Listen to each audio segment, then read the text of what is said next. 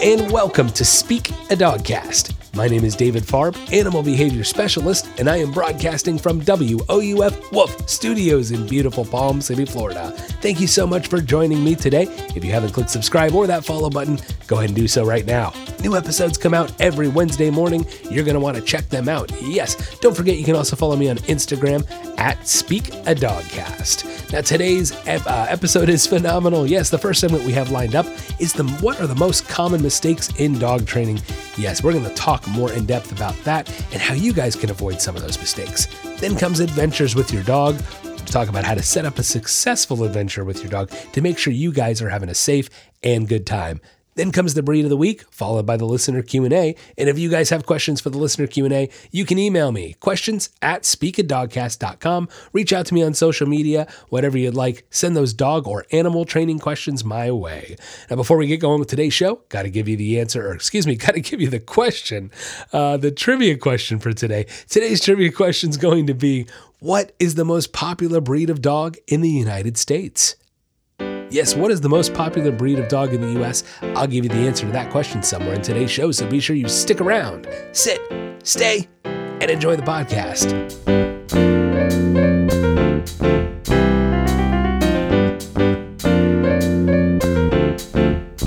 Next on Speak a Dogcast, it's the most common training mistakes. Now, we all want to be successful in training our dogs, of course, and one of the best ways that we can be successful in our training is to avoid some very simple and, quite frankly, avoidable mistakes, And look, we're not perfect, right? We're human. We're going to make mistakes. It's going to happen. It's inevitable. And especially when it comes to training your dog, you're going to have some speed bumps. You're going to have some mistakes. And I'm here to tell you, it's okay.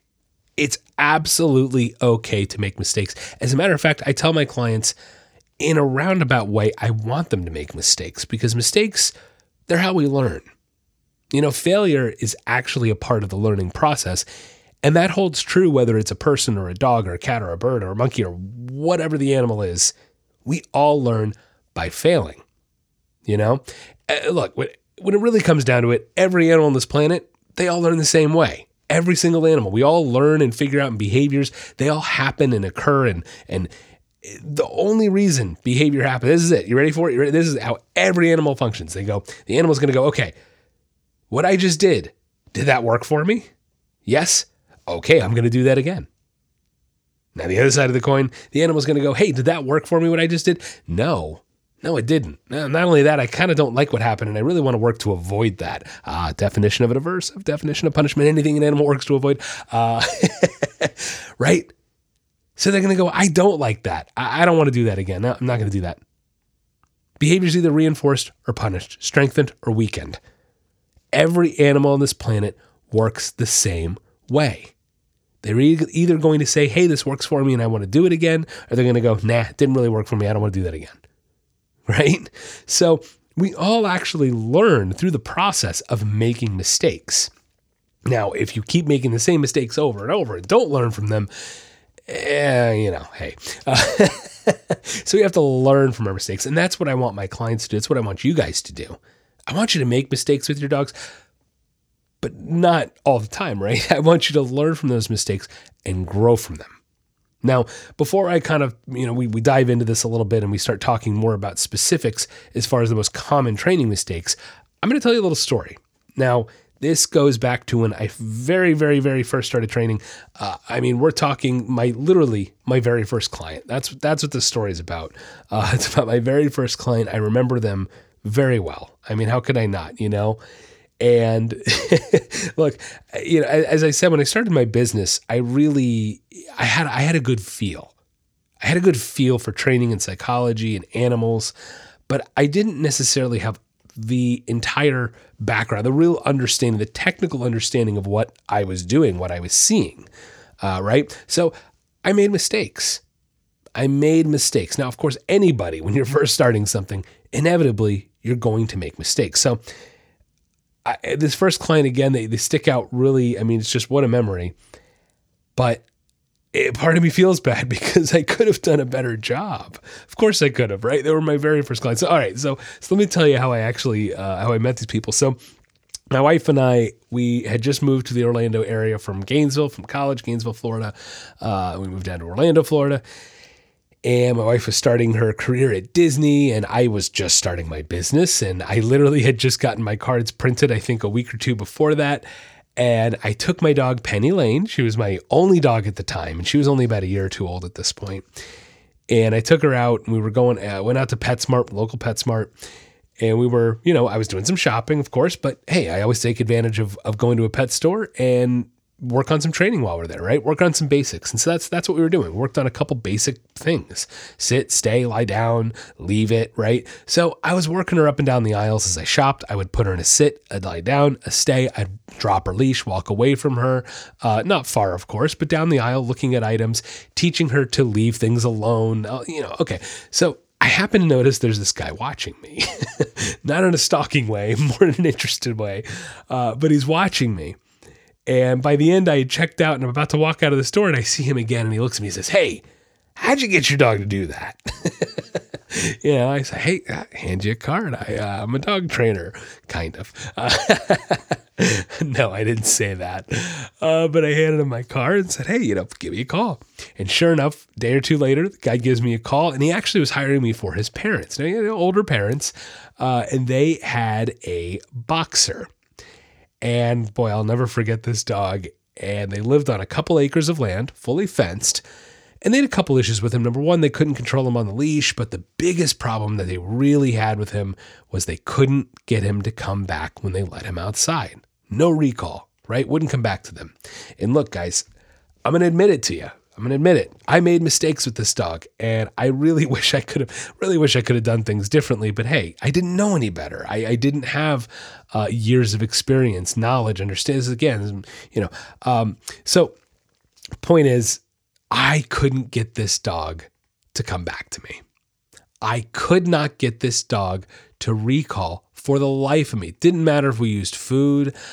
This dog wouldn't come back to me. The funny thing is, I actually didn't want to use food, right? Now, at the time, I was very anti-treat. I didn't believe in using them because I didn't believe that you should have to bribe your dog to get them to do something. Now, of course, I have the knowledge and understanding now to know that a treat doesn't necessarily mean you're bribing the dog. We're not getting into that today. But looking back, man, how many mistakes I made. And we got the dog walking better on leash. He was doing better with his leash work. He was listening better, but that recall just wouldn't happen. Again, after how many years I've been doing this now, I'm going, David, you dumb. You could have fixed that in like 10 minutes. And I could have had I known any better. So the point I'm trying to get at here is, guys, I made mistakes. I still make mistakes. I'm a human being. How could I not?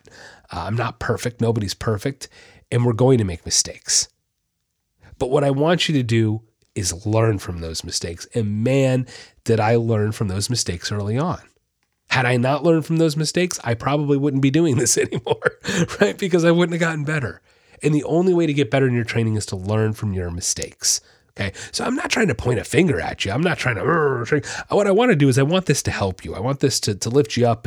And maybe these are just a couple small things that you're missing in your training. And these are common training mistakes that I see a lot.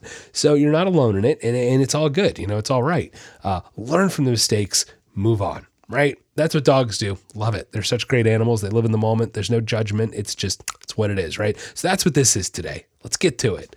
All right. So the first thing I want to talk about is falling victim to marketing gimmicks. It's the first thing I got to talk about, guys. Stop falling victim to these marketing gimmicks of this magical harness, or the magical this, or the magical leash, or the magical treat, or the magical toy, or the magical crate, or the magical thunder vest, or the magical. Now, again, I know there's people out there that can go, David, my dog has done well in a harness. David, I can't walk my dog on a collar. David, the thunder shirt has worked well for my dog. Guys, that's great. That really is. It's wonderful, and I'm very happy that those tools have worked for you. But again, as I always say, as a trainer, as a behavior specialist, it's my job to research these tools, use these tools, and find the tool that's going to work best overall. Not 10% of the time, not 20. Guys, if I have a tool that only works 20% of the time and I train different dogs every single day, that's a problem, don't you think? Now, if your single dog that you own at home happens to be one of those 20%, then good for you and your problem solved. But my problem 80% of the time is not going to be solved. Do you see what I'm saying here? So look, when it comes to these gimmicks, these things you see at pet stores, take it with a grain of salt. Do your research on what the product is, why the product was created, and if it actually works and it's not just some BS YouTube video. You know how easily things can be edited, guys. When it really comes down to it, if you're not sure about a certain training tool, contact a professional. Right? That's always what you should do in the end when you're unsure when training your dogs. Always reach out to a professional if you're unsure. So that kind of brings us to the next thing, and that's using the wrong tools. I would say without a doubt, this is the number one problem I see when I walk into somebody's home for a consultation. The wrong training tools. Okay. Now, we're not going in depth on all the different training tools today because I've talked about that and lots of segments on that. But you have to use the right tools for the job, okay? Well, I'll skim the surface because it's worth repeating. Martingale collars with the chain, not the all-cloth martingale collars, and I'm not talking about a choke collar. I'm talking about a martingale collar, 2/3 cloth, 1/3 chain. Best collar out there, okay? 6-foot nylon leash, leather leash. Just point is a very simplistic 6-foot, easy-to-handle leash. No runaway leashes, none of that stuff. Guys, using the wrong tools can get you the wrong result. Think about if you're a carpenter, if you're whatever, you're building something. If you use the wrong tool to build something, what's going to happen? It's not going to be built very well. And that's what dog training is. You're building something, right? You're building a training foundation. And in order to build that, in order to build upon it, you have to use the right tools. I cannot stress it enough. This is the number one issue when it comes to training mistakes. People are using the wrong tools. And so you're not going to get those really awesome results that you're looking for. So you definitely need to be using the right tools. Again, I talked about the basic leash and collar, but if there's any other questions about training tools, make sure you go back, listen to some on my previous segments, podcast segments. We have some great segments on training tools. So go check that out. Next thing we're going to talk about is poor communication. Really, that's kind of my job at the end of the day, is to sort of be this facilitator between owner and dog, a facilitator of bridging a gap of communication. Because sure, using a wrong tool is not going to get you success in your training, but if you don't know how to communicate with your dog and you don't know how to use that tool to communicate with your dog, well, then the tool isn't going to do it's not going to do you very much good. So you have to understand how to communicate with your dog properly. Now, this does go into body language, how we hold ourselves. It goes into vocals, how we're using our tone, how we're using our voice, and what we're trying to accomplish with that, right? Understanding how to communicate with your dog. Well, look, one of the biggest things I've talked about before is that people tend to reinforce undesired behaviors and punish desired behaviors, and they don't even realize it. That's bad communication. You need to be able to look at your dog's behavior and go, hey, is this something I want to reinforce and strengthen? Yes. Okay, then okay. Understanding that communication is going to be vital, right? So make sure you know how to communicate with your dog in a cohesive way that's going to get you better results, okay? So, again, marketing gimmicks, using the wrong training tools, bad communication. These are all common training mistakes that I see a lot. Another more kind of specific one, giving away food and affection for free. I can already hear it. David, you're not going to give them affection and food. Oh, that's not what I'm saying. Guys, how many ways do we have to motivate an animal? 3. We only have 3.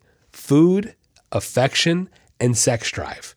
Now, human beings can use sex drive for motivational purposes, but we can't do that with animal training, all right? So that one's eliminated. I only now have 2 ways to motivate an animal, food and affection. If you give all of that food and affection away for free, then it's going to mean less to them when you need it to mean something. Guys, it's the only ways to motivate your animal. Do you understand that? Like if you forfeit this, if you give your dog a bowl of food and you let them graze all day, we've talked about grazing. If you give your dog treats just because 20 times a day, if you just constantly give affection no matter what your dog is doing, if they just jump on your lap uninvited and you immediately start petting them, you're giving away this affection for free and it doesn't mean anything to your dog. And that's a problem. That's a problem. Look, I don't know about you guys in your relationship with your dog, but in my household, my dogs can't pay the bills. My dogs can't go to work and earn money. So they need to, lack of a better phrase, earn their keep in another way. Because animals that have a job are fulfilled. And if you just give all this food and affection away for free, your animal, your dog, doesn't have a job. And they're not going to feel fulfilled. So I can't stress it enough. If you're going to give your dog a treat, ask him to sit. That's it. You don't need anything, but they need to do something for it. Okay. Now, sure, occasionally, right, you give your dog something for free. But if you do that on all the time and you create a habit out of it, you create a pattern out of it, your dog starts to learn, well, they don't really have to do anything to earn anything. So therefore it's just a free for all. Right. So this is a big one to stress, that people really just kind of give everything away willy-nilly and don't think about the motivation. Look, I'll give you a little example. Somebody I used to know worked at an animal show. He worked at an animal show, and he would never look. They had the option to take home their dog. We had the option to take home our dogs at the end of the night. And this specific trainer, he never took his dogs home at the end of the night. And people go, "Oh, you're so mean. Why don't you want to me?" But here's the thing. Here's the thing, guys. First of all, these dogs are not our dogs. They belong to the company. They're company dogs, and they're working dogs. Right? They have a job, and these dogs were damn fulfilled. I mean, they were some of the happiest dogs I've met because they had a job to do. They really did. And so this guy, so let's get him back to it. He wouldn't bring the dogs home at night, but wouldn't you know it, the next day, his dogs would be so happy to see him when he came in. They loved him. And wouldn't you know it, his dogs performed beautifully in show. And not only did they perform well, they loved doing it, and they loved doing it for him because he made them, crazy thought, work for his affection. I can hear some people going, "Oh, that's so mean." Give me a break, guys. You do the same thing. You don't even realize it. You make your dogs work for your affection. You don't even know it. Okay? So it's incredible when you actually, and that's just it. This guy understood the concepts of psychology and training better than anybody. Better than anybody. That's why his dogs loved him. That's why he had an amazing relationship with them. That's why they wanted to do these. They wanted to work because at the end of the day, every animal on this planet wants to work. We want a job. We want to feel fulfilled. And he gave them that by understanding their motivation and their needs. Isn't that incredible? So this is a big one. Giving that food and affection away just for free? Come on, guys. There's nothing wrong with making your dog work a little bit to earn their keep. It's a healthy thing, right? It is. Again, I don't know about you, but I don't get anything for free in my life. I have to work for it, work hard, All right. So the last thing we have to talk, the last most common mistake, you ready for it? It's that lack of knowledge and understanding, right? Look, you have to know what you're doing. I mean, that's just, hey, like you got to know what you're doing, or else it's not going to work so well. I've always kind of compared it, and it's funny because I'm not the biggest math guy, but I sort of compare dog training to like animal training in general. It's like algebra. It's cumulative. It adds up. You cannot pass a week 10 test. Week 10, that knowledge, you cannot pass week 10 without doing weeks 1 through 9, right? So I kind of view dog training as that. That's how it is. You can't just like skip to week 10. I get that a lot where people go, I want my dog to do a recall. Well, that's nice. Does your dog walk on a leash? No. Okay, let's start there. Okay. It's that lack of knowledge and understanding of how we get there. Lack of knowledge and understanding of how dogs are wired, how they think, how they view the world around them, because we kind of, we know it, we humanize them. And when we humanize them and when we put our own emotions onto them, we're not really understanding what they are, We're ignoring what they are and putting our humanization onto them. That's not okay. So you need to have a knowledge and understanding of how dogs tick. Just a little bit, right? Little dog psych 101. And then understanding what a treat is, what a reward is, what punishment is, what redirection is, what a leash is by definition, what a collar is by definition, what affection is by definition. That understanding and knowledge, guys, that's what made me a phenomenal trainer. That's what elevated my training, was knowing what in the world I'm doing. Going back to that first client, I admit it. I admit it. I did not have the knowledge and understanding to bring them the success that they needed. I didn't. There's no way I could. I was young. I was just fresh into the business. But I took those mistakes and I learned from them. And more importantly, you can only learn from mistakes with knowledge and understanding. I was lucky enough I was introduced to another behavior specialist who gave me that understanding, who really helped hone in what I was seeing and give definition to it. Give me an understanding of what in the world I was seeing, because I saw it, and he saw that in me, which was awesome. He saw that I saw something, but I couldn't explain it. And so that knowledge and that understanding, that's what elevated my training. So when I go into a client, when we start training, it's not, hey, hold the leash like this and give the dog a treat and go, yay. No, it's what is a treat?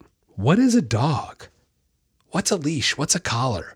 What are these things and what do they mean to you and what do they mean to your dog? How does your dog interpret that? What's reinforcement? What's punishment, right? Always go back to the basics. So even when I start with my clients, I know sometimes it gets kind of met with like, oh, geez, here we go. It's like school time. We got definitions coming at us, but it's so important, guys. It's so important. It's where I start with every single one of my clients because that's how important knowledge and understanding of training, psychology, and dogs it is. Okay, so again, just to kind of go back over and review, falling victim to marketing gimmicks. That's one of the first things I always see is, well, we've tried this harness, this leash, and that leash. Don't fall victim to those marketing gimmicks. If you're really in doubt, ask a professional, right? Because you'll Google search and, come on, you're going to come up with 10 different answers telling you what the best tool to train your dog is. Ask a real professional, not the Google professional, right? Second thing is going to be those wrong training tools. Make sure you're using the right tools for the job. Don't forget, check out previous segments on my podcast, all about training tools. We talk more in depth about that. Next thing is going to be bad communication. Make sure you understand how to communicate with your dog, how to hold yourself when you work with them, how to use your tone properly. Communication, really important. Next thing is going to be people giving away food and affection for free. Guys, can't do that. We only have 3 ways to motivate an animal: food, affection, sex drive. Can't do anything with sex drive, leaves us food and affection. Give it away for free. You now have no ways to motivate your animal. So don't forget, make your dogs work in a healthy, happy way for food and affection. The last and one of the most important things is that lack of knowledge and understanding. Definitely a common mistake, right? As I talked about, I start with that Dog Psychology 101, giving my clients a real comprehensive understanding of not just not just holding a leash, but why they're holding that leash, why they're giving a treat, why they're not giving a treat, all those important details, understanding and knowledge. Knowledge is power, guys. Don't forget that. So try to take these little common training mistakes and, I hope that information kind of helped you and maybe you can tweak a little bit of your training with your dog and up that training even more.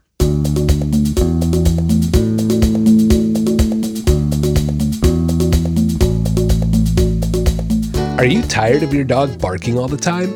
Or maybe you want them to stop jumping on people when they come over? Or does your dog take you for a walk instead of the other way around? We can help. At The Nature of Training, we are committed to improving the relationships and lives people have with their pets. No matter what behavioral issue you are experiencing, from an unruly puppy to more severe issues, we can help. Offering a wide variety of services such as in-home training, doggy and puppy boot camps, doggy day camps, boarding, and now offering virtual training as well. For more information, check out our website, www.thenatureoftraining.com, or you can find us on Facebook or Instagram at David Paws. Located in beautiful Palm City, Florida, serving all of the Treasure Coast and North Palm Beach County. The Nature of Training, helping you achieve success with your pet.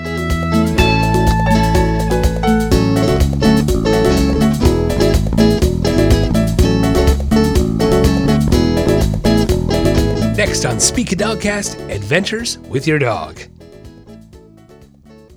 Now, most dog owners do enjoy taking lots of fun adventures with their dogs. But there are some things you got to think about beforehand, some things you need to be prepared for. I just got back from vacation, and then you guys listened to last week's episode. You joined me up in the Blue Ridge Mountains for that episode. Yeah, and I love hiking in the mountains, guys. I really do. there's just something about it. Maybe it's because I'm a little Florida boy. And there is something about escaping to the mountains that is rejuvenating to me. And I can go for a couple mile hike up, 1,600 feet. And to me, that is still rejuvenating and relaxing. And it's even more relaxing and even more enjoyable to me when I can bring my dogs. And this last trip, we were lucky enough, we actually got to bring all 4 of our dogs this time. A lot of times you run into rentals with, they have a maximum dog limit or maximum dog weight. And we were able to connect with the owner of this cabin, explain our situation. Look, my wife and I, we don't have kids. We've got 4 dogs and we love spending a lot of time with our dogs. Don't get me wrong. I like taking some time off. I'll go on a cruise or something like that. But we really enjoy adventures, vacationing, hiking, whatever, with our dogs. We really do. And so this cabin owner was wonderful. Obviously I have credentials to back up that my dogs are maybe a little more well-behaved than the average dog. Because hey, if I was a rental property, I don't know how easily I'd let someone bring 4 dogs with them, let alone even 2. I mean, it's just me. But maybe it's because I know too much about dogs and people with dogs. Oh my gosh. No, but anyway, lucky enough, we got to bring all 4 dogs, right? So, any of you guys that don't know, I have 4 dogs. I have a blue tick coonhound named Nemo. He's about 2 years old now, just over 2 years old. I have a mix. He's just a mutt and a half. We did a DNA episode about him because we did a DNA check. He's a lot of different things. He really is. And he's about a little under 60 pounds. Riker. What a good boy he is. He is just over a year old. Then we have Violet, who's I was going to say she's the oldest in my pack, but we don't know that for sure because we don't know the age of my 4th dog. But Violet is a female golden retriever. And then we have Coco, my Chihuahua. And that's the one. We don't know Coco's exact age. She was a rescue. And actually, I guess technically all 4 of my dogs were rescues. Violet was a different, unique rescue situation. I actually did a segment on that. You can go check that out too. Wish I could tell you where that was. That was a little while ago. But that was on one of the episodes. Anyway, so we took our 4 dogs. And first I want to compliment my Chihuahua. And I want to tell everyone out there who thinks Chihuahuas aren't built like tanks that they are. Sure, they're little, they're fragile. Don't get me wrong. But Chihuahuas are very muscular. And they actually have a lot of endurance if you let them, if you build them up to it. And Coco is used to going on regular walks with us, but Coco's not necessarily used to the elevation. So I have to compliment my little Chihuahua girl because she kicked butt up in the mountains. We didn't take her on anything crazy, nothing nuts. But man, she did the elevation well. She was climbing over the rocks. She was in heaven, she was absolutely loving it, which was tons of fun. But my wife and I, we had a great time. We really did. We did a lot of hikes. We did some kayaking and it was too much fun. So, okay, let's get back to it. Adventures with our dogs. Maybe I sound more relaxed this week. I feel more relaxed this week. I'm not going to lie. So adventures with the dogs. The first thing, honestly, guys, you got to think about is the road trip part of it. You got to be prepared on your road trips with your pups. Look, my dogs were pretty darn awesome in the car. Got to give all 4 of them a lot of credit because they did that. I think it was about 10 and a half hours total, 10 and a half hour drive, and they did it great. The first thing you need to do is get your dogs tired before you go for that road trip. I know we're going for an adventure, so they need to be tired before that first adventure. It really goes a long way, guys. Exercise your dogs a little bit more the days leading up before your trip, and it really can help that road trip be smoother. Okay. If your dogs aren't used to riding in a car for a long period, I highly recommend you start bringing them in the car a lot more with you to try to get them more used to that. Bring toys in the car. There's nothing wrong with that. On the road trips, you can bring toys, you can bring treats. You obviously want to give them a nice, comfortable area. If you can provide some sort of bedding, again, just extra ways to help them feel comfortable in that car that'll more ensure they're going to want to just lie down and take a nap. Now, being the size, breed, all that kind of stuff, guys, if you need to put a dog in a harness in the car to make them safe, tether them, those are all, of course, things you need to take into consideration. Everybody's dog's a little different size, all that good stuff. So know your dog and know what you need to do for that. All right. Next thing, guys, just be prepared. Make sure you're bringing poop bags. Make sure you're bringing food. Okay. If it's going to be a long trip, you may have to do a meal on the road.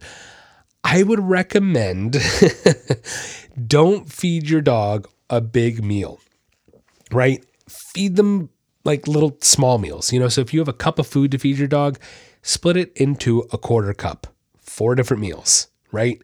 and feed them maybe every hour, hour and a half if you have a really long road trip, because you don't necessarily want to give them a very full stomach and throw them right back in the car. If they've been in the car for a long time, sometimes that can lead to an upset stomach. So I recommend feeding them small amounts slowly over a course of time, as opposed to their whole meal in one sitting. It really can ease the tummy and help a lot on that road trip. So something you may not have thought about, but trust me, you will thank me when you're not cleaning up barf in the back of your car. Okay. Which brings me to my next point. Make sure you bring easily accessible trash bags, paper towels, and cleaners, guys. Just in case there are, throw up or any other accidents, you're prepared and you can easily clean them up quickly. Another thing to consider: layer. What do you mean, David? Layer blankets, layer towels. I would layer like 3 or 4 layers of blankets and towels underneath the dog bed or underneath wherever they're going to be. That way, if they do have an accident of some kind, you can also easily just take 1 or 2 layers, fold them up, put them in the trash bag, wash them, deal with them later, whatever you got to do, right? Really helps, because then it's not getting in the car and it makes easy cleanup. Okay, little tips in my experience, guys, that have done this that might go a long way toward making your adventure a little more tolerable for everybody. Okay. So again, that road trip is something you got to consider. Get them tired, bring plenty of cleaning supplies, bring food and water, and of course, take those meals down. Cut them down into like a quarter cup at a time, so you're feeding them their whole meal over the course of a few hours as opposed to in one sitting, okay? Now, once you get to your adventure location, guys, one thing I want to point out, and this is that the owner of the cabin that my wife and I went to, they were very accommodating, letting us bring our 4 dogs. But you know what? They asked us, and as I point out every time, they asked us to crate our dogs if we needed to leave and leave them there. Now, my dogs are all very well adapted, guys. They don't need to be crated anymore. But you know what? We're in a strange place. The crate can bring a source of comfort, as that's how I've conditioned it. And these owners, that's what they requested of us. Now, even though my dogs are very well behaved, I'm not going to hesitate to put them in the crate and do what the owner asked me to do. It's not my cabin, it's their rules, and I'm going to stick by that. Okay. And we did. I regret not taking a picture of my car loaded down. You should have seen it, guys. We fit my wife, myself, 4 dogs, all of our stuff. We had the car loaded up in the back. We had a roof cargo carrier, and I had a hitch carrier with 4 crates bungee down. You bet your butt. Got to do what you got to do. This is why it's important to crate train your dogs, guys. Okay. So, anyway, getting back to it, once we got to our location, I needed to make sure I have crates. I have what I need to be able to set myself and my dogs up for success. And of course, respect the property that we're on, respect the cabin and the owner's rules and boundaries, as they should have.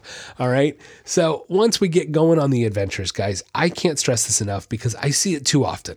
I see it too often where I see owners out on these big hikes with their dogs, and the owner doesn't have a water bottle with them. The dogs aren't carrying a backpack with water, and they're out on these hikes. And I'm going, my goodness, guys, look, this isn't just like me kind of wagging a finger and trying to be like, oh, Mr. Safety Patrol here. This is a realistic thing. One of the most common ways that dogs and people die on hikes is dehydration. That's probably the most common. Honestly, I didn't even Google it, but I know it is. It's one of the most common, if not the most common way. Okay. So I can't stress this enough. Even if it's only a couple miles, if there's elevation, you don't know. You might get tired. Your dog might get tired. What if you snap an ankle on the way up and you're going to be up there for a couple hours and the sun is beating down on you? What if your dog snaps their ankle and you got to carry your dog down? Okay. These are things you've got to think about. Sure, they're not likely to happen if you're careful and you go about, hiking responsibly, but these things could happen. I don't know every hiking trail that I'm on when I'm going up to the Blue Ridge Mountains in Georgia, so I have to be prepared. And I did. I found myself on a hike with 2 of my dogs that was a little more, it was a moderate hike, but I feel like there should be, a moderate rating of like low, moderate, and high moderate, because this was definitely more on the high moderate side, and I found myself out there with my 2 dogs. I'm going, man, you could easily twist an ankle, but you know what? I also have my doggy first aid kit with me. Okay. So the first thing you need to bring with you on a hike, always, guys, I don't care how short of a walk it is. I don't care how well you know the trail, bring water with you. Isn't it better that you have it and not need it than have needed it and not have it? Please, please bring enough water with you. Look, the other day I went for a hike. It was a little, we're getting to the time of year. This is right at the cusp of it. We're in Florida. You cannot go out for a walk in the middle of the day. You just can't. And I went down to the state park and we got about a quarter of the way through the walk. And I said, guys, we're calling it, because I had run through a lot of my water. I could tell my dogs were getting hot. And I said, no, we got to turn back. I did what was best and safe for myself and my dogs. Didn't have enough water on that walk. Even if I had enough water, I think I still would have turned around. It's just too damn hot. Okay. But I made sure I had enough to get me there and get back. You also need to make responsible decisions too, right? Okay. That should be an obvious one, but got to say it. So guys, bring water with you. And the next thing is, again, going back, bring that doggy first aid kit. Okay. There's some really basic stuff in there that can really go a long way toward helping your dog. God forbid a bad situation, emergency situation arises. You got to be careful and you got to be prepared. So in that doggy first aid kit, got some really basic stuff. We've got like, antibacterial wipes. We've got an ACE bandage. Yeah. Just in case, someone rolls an ankle. We have Band-Aids, bandages, all different kinds of great things in there. Some of them can even be used for me, myself. That's the cool thing. A lot of these doggy first aid kits actually have multi-use things that will be great for the dog and for myself. So I threw this little doggy first aid kit in my backpack and boom, there it is. It stays in the hiking backpack. I don't even have to think about it because I know it's there and it's always there if I ever need it. Okay. I know these sound like kind of Boy Scout type things, guys, but hiking is a serious way you can get injured. Something as simple, like I said, as a twisted ankle and you're on the side of a mountain and you need that water, you need that first aid kit. So those are the two things I think that are more important than anything. Obviously, the water is more important than the first aid kit, but those two combined are really going to be a lifesaver if you need them. Okay. Now, one other thing I wanted to comment on, and I have to compliment people up in northern Georgia, up there in the Blue Ridge Mountains. On all of my hikes, I saw quite a few dogs, and not one single dog was off leash. Did you hear me? Not one single dog that I encountered the entire time I was up there was off leash. Not one. Yet I go for a walk at one of my local parks here. And literally every single time I go, multiple dogs off leash that are not well trained and that are not listening to their owners. I think the reason why, I think I have it figured out. You ready for it? Because you can't fall off the side of a mountain in Florida, but you can fall off the side of a mountain in northern Georgia.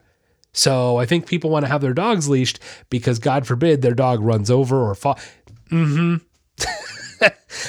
That's got to be it. It's the only differentiating factor that I can think of, other than maybe people are a little more respectful in the South. I don't know. We'll see. Well, I don't know. We'll see. Oh my goodness. But I have to compliment everybody up there that was on the trails because everybody was very respectful with their dogs. And I really appreciate that. Look, it's sad story, guys. Sad story. I'm not sad story, but it's sad that she said this. I was on a hike. I think that was the hike that I ended up turning around on. But I was on a hike. I had 5 dogs with me, and it's not even it's not a very wide trail. But I have control of the dogs. So I'm comfortable with 5 dogs on a narrow trail because I know I have control of these dogs. Anyway, there's a woman who's jogging and she's jogging by me. She's coming in, toward me. I'm going toward her. And as she's jogging by, she goes, oh crap, what did she say? Now I'm going to butcher it. She said, what did she I'm trying to think of what she specifically said. Oh yeah, it was, wow, what well-behaved dogs. And they're leashed too. Isn't that sad that she has to make that comment? Like, I get it. I wanted to be like, lady, I feel you. I feel bad for this woman because she's probably out jogging and comes across uncontrolled, unleashed dogs. And it interrupts her jog. She probably has to stop, ruins her rhythm. That's the point. Leash up your dogs, guys. It's not rocket science. And it's kind of, you got to be considerate of other people. You have to be. We need to be considerate of each other. And to me, it's a safety thing first and foremost for your dog, for yourself, for other dogs, for other people. Please leash up your dogs when you're out on a walk. Okay. I have to stress that one today. When you're out on an adventure with your dog, unless you're in a designated area, unless it's allowed, you need to be leashing up your dog. And guys, even if it is allowed, if you don't have control over your dog, they need to be leashed up. It's that simple. It's that simple. It really needs to be that way. Okay. So I want you guys to have fun with your dogs and go out and have great adventures. But you've got to think of safety first. You have to. I can't stress it enough. The water and the first aid kit. To me, those are the most important things. Now, if you're really going for a really, really, really, really long walk, of course, you need to bring some dog food with you. Bring some food for yourself. Guys, be smart on these walks. Be smart on these hikes. Make sure you got a brain strapped to your shoulder when you're doing this stuff. And it's not just fun, but we're having fun and being smart about it. Okay. I know, little Boy Scout talk today, but you got to do what you got to do to keep yourself and your dog safe when you're out on those adventures.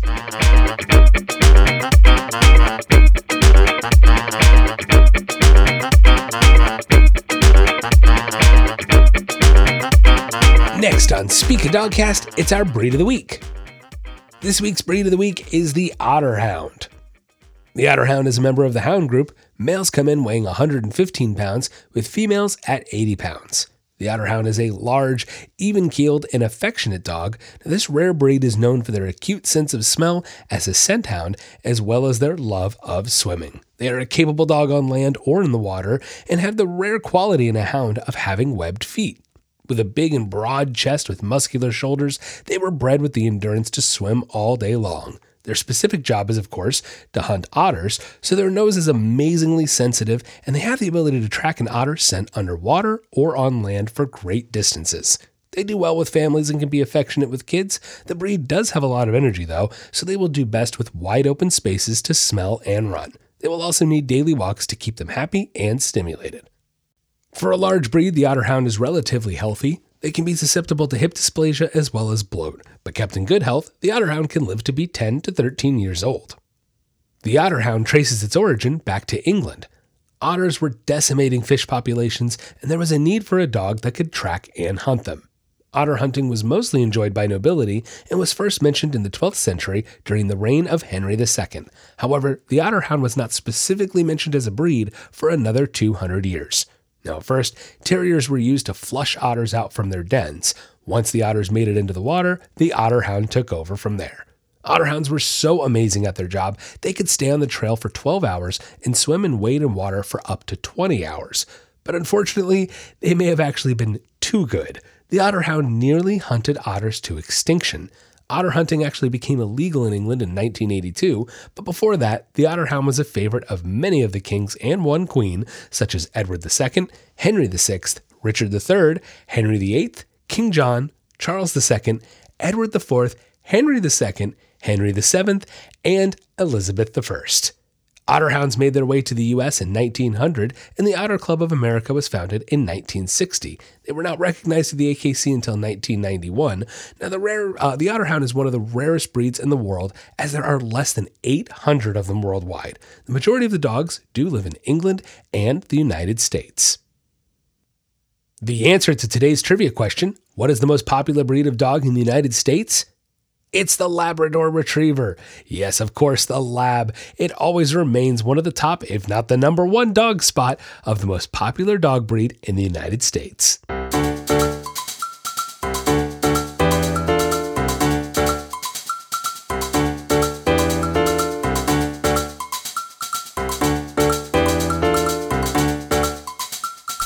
Next on Speak a Dogcast, it's our listener Q&A. The first question today comes from Jan from Houston, Texas.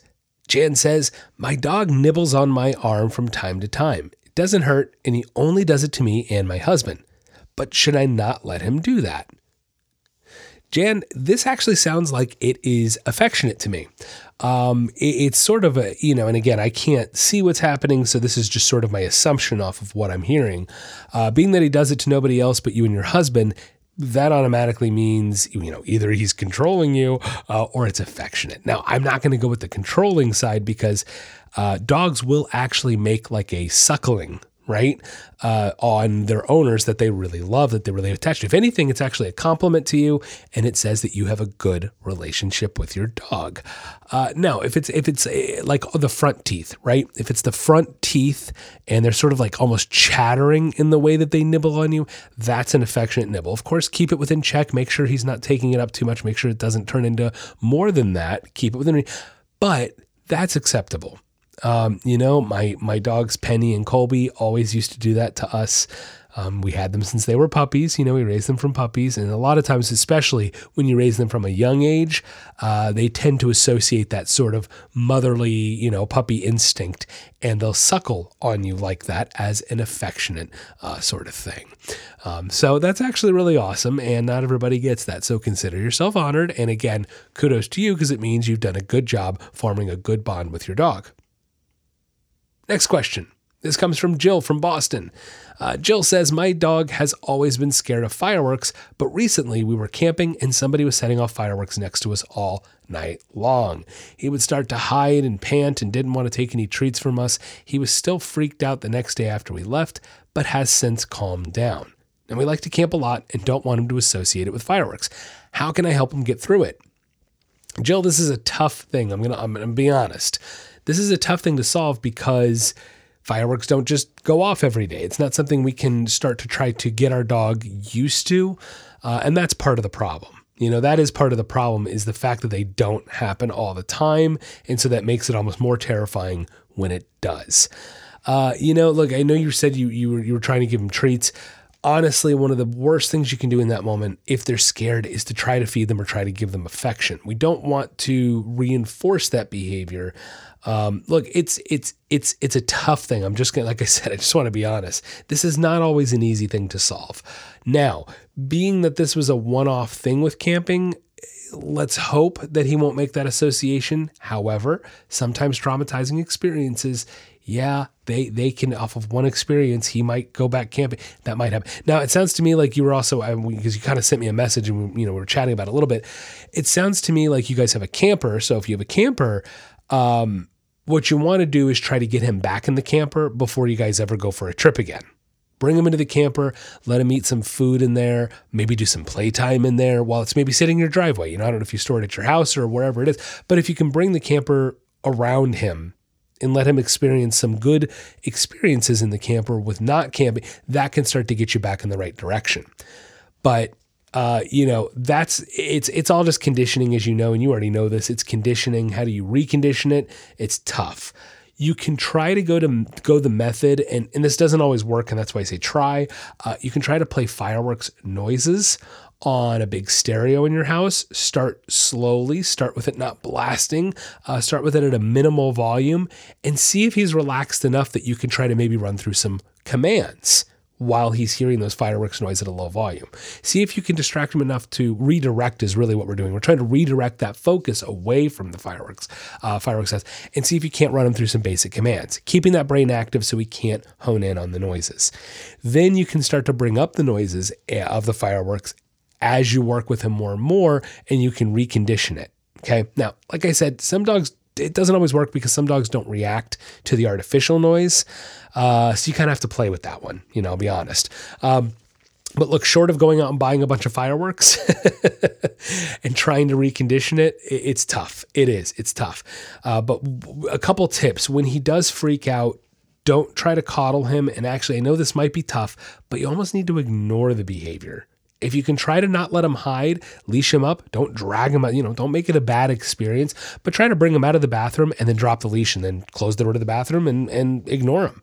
Okay. He might be freaking out a little bit, but we don't want to coddle him, because if he's freaking out and you give him any affection, or you coddle him, or it's okay, or you try to reason with him. And again, I don't know that you're doing this. I'm just kind of throwing it out there. If we do try to do those things, it could actually end up making his anxiety worse. This is one of those moments where a little tough love can go a long way. Now, at the same time, look, fireworks, like I said, I'm just going to keep repeating, this is a tough thing to fix. Okay. So it's not this easy black and white fix. What I would recommend, like I said, is trying to go the route of reconditioning it with a controlled fireworks noise on your stereo, and try to go that route. The only time we want to bring food into the picture is if he's relaxed. If he's at least, even if it's a little smidgen of relaxation, that's really the only time I want to bring the food out, because again, we only want to reinforce relaxing behaviors in those moments. We don't want to try to bring out treats to reinforce the anxiety. No, I know he wasn't taking them, but okay. So I would start there and then work it up to getting him back in the camper when you guys aren't camping, feeding time, playtime, do some good things in there that are going to make him happy to want to be in the camper. And then ideally, just don't make a big deal about it. on your next camping trip, don't try to coddle him. Don't try to just go camping like you always do and pretend like the fireworks never happened, because we're going to hope that he won't associate it with that. Okay. One other thing you might want to try to do before your next camping trip, get him really tired before you go. Okay. Get him nice and tired, so that way he's going to be a little more calm, a little more apt to be in a good state of mind, so he doesn't want to get anxious. So try those tips. I know this is a little bit of a tough thing to handle, to work through, but try that and see if that works out for you. That's going to wrap up the podcast today. Thank you so much for listening in. If you haven't clicked subscribe or follow, go ahead and do so right now. New episodes come out every Wednesday morning. Check them out. You can also follow me on Instagram at SpeakADogcast. Have a wonderful week. And don't forget, get out there and walk your dog.